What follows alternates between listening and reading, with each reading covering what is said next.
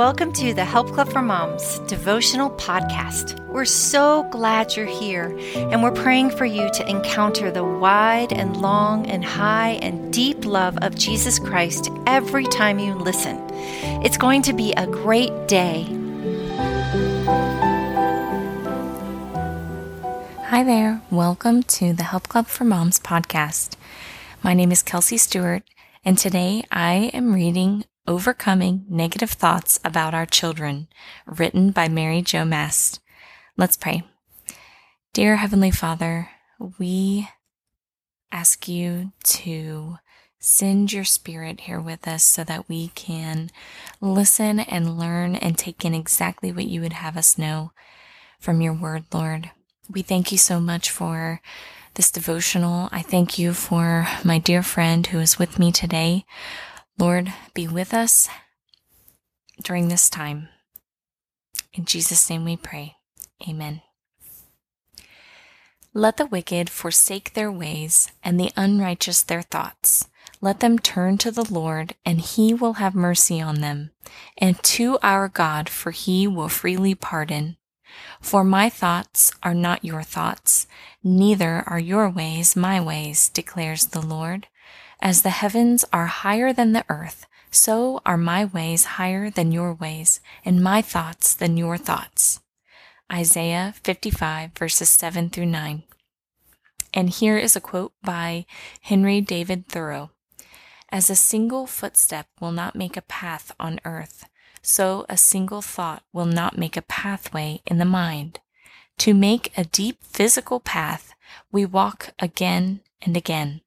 To make a deep mental path, we must think over and over the kind of thoughts we wish to dominate our lives.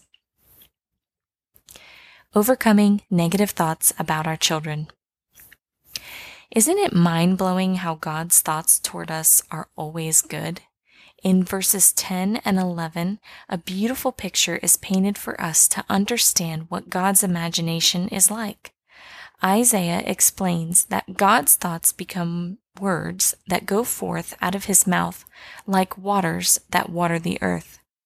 Because his imagination is always right, his words are continually life-giving, and they satisfy, as in they give seed to the sower and bread to the eater, from verse 10.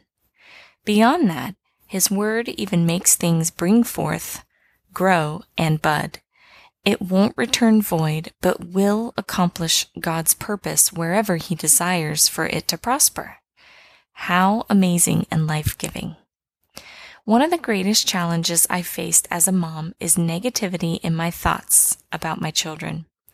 It seems like there is usually one child or more going through a hard time or an identity crisis of some kind at any given time.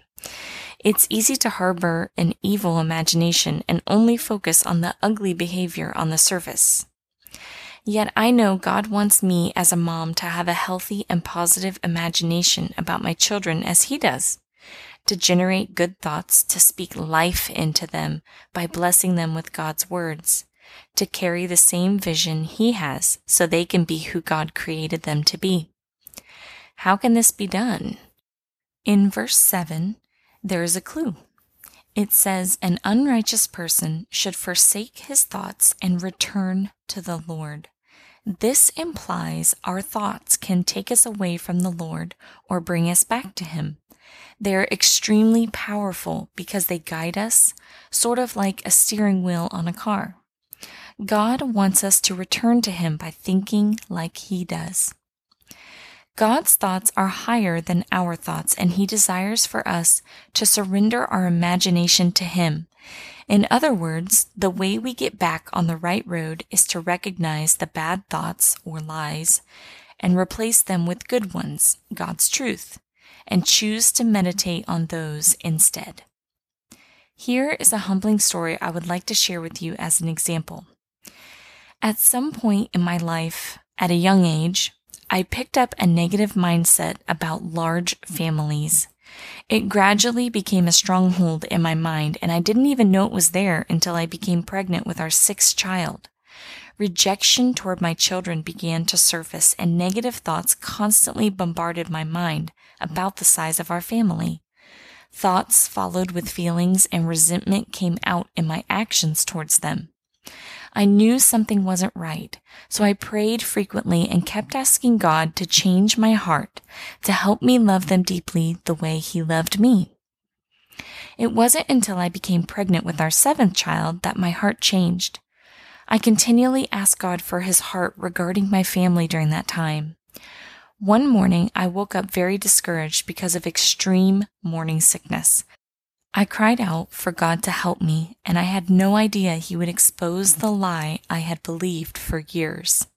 He led me to Psalm chapter 127, verses 3 through 5, which say, "Lo, children are a heritage of the Lord, and the fruit of the womb is His reward. As arrows are in the hand of a mighty man, so are children of the youth.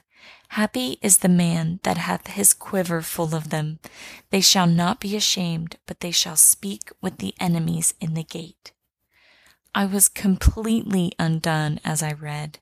Tears streamed down my face as I began to recognize and repent of the lie I had believed.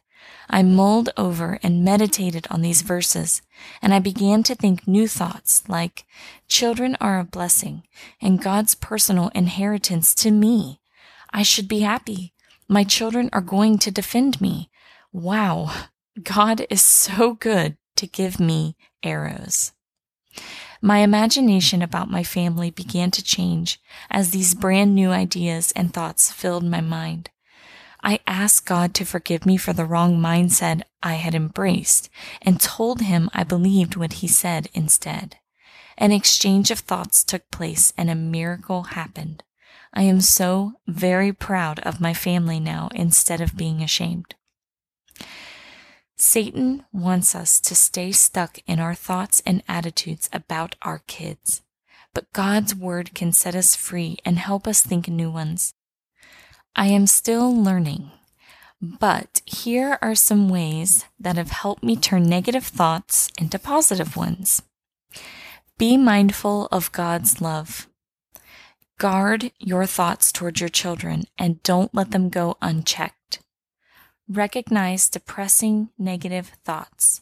Address them and give them to God. Repent and forsake them. Ask God for and look for a scripture to counteract a lie you are believing.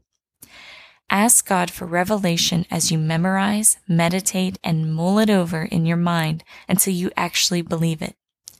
Stay thankful. As you begin to do this, I promise you will see change happen. God's Word is powerful. When you believe the truth about your children, you will begin to act differently toward and speak life over them. Eventually, your children will begin to see a difference in your attitude, and often their attitude will change too. They will be more drawn to Jesus and begin to recognize who they were created to be. Here are some questions to ponder. And be very honest with yourself. Confronting thoughts from the evil one can be very painful, but being honest is always good. Are there any lies you believe about a specific child or your children in general? Are you willing to let God reveal bad thought patterns you may be having and forsake them? What kinds of actions are coming from your thoughts, positive or negative, towards your children?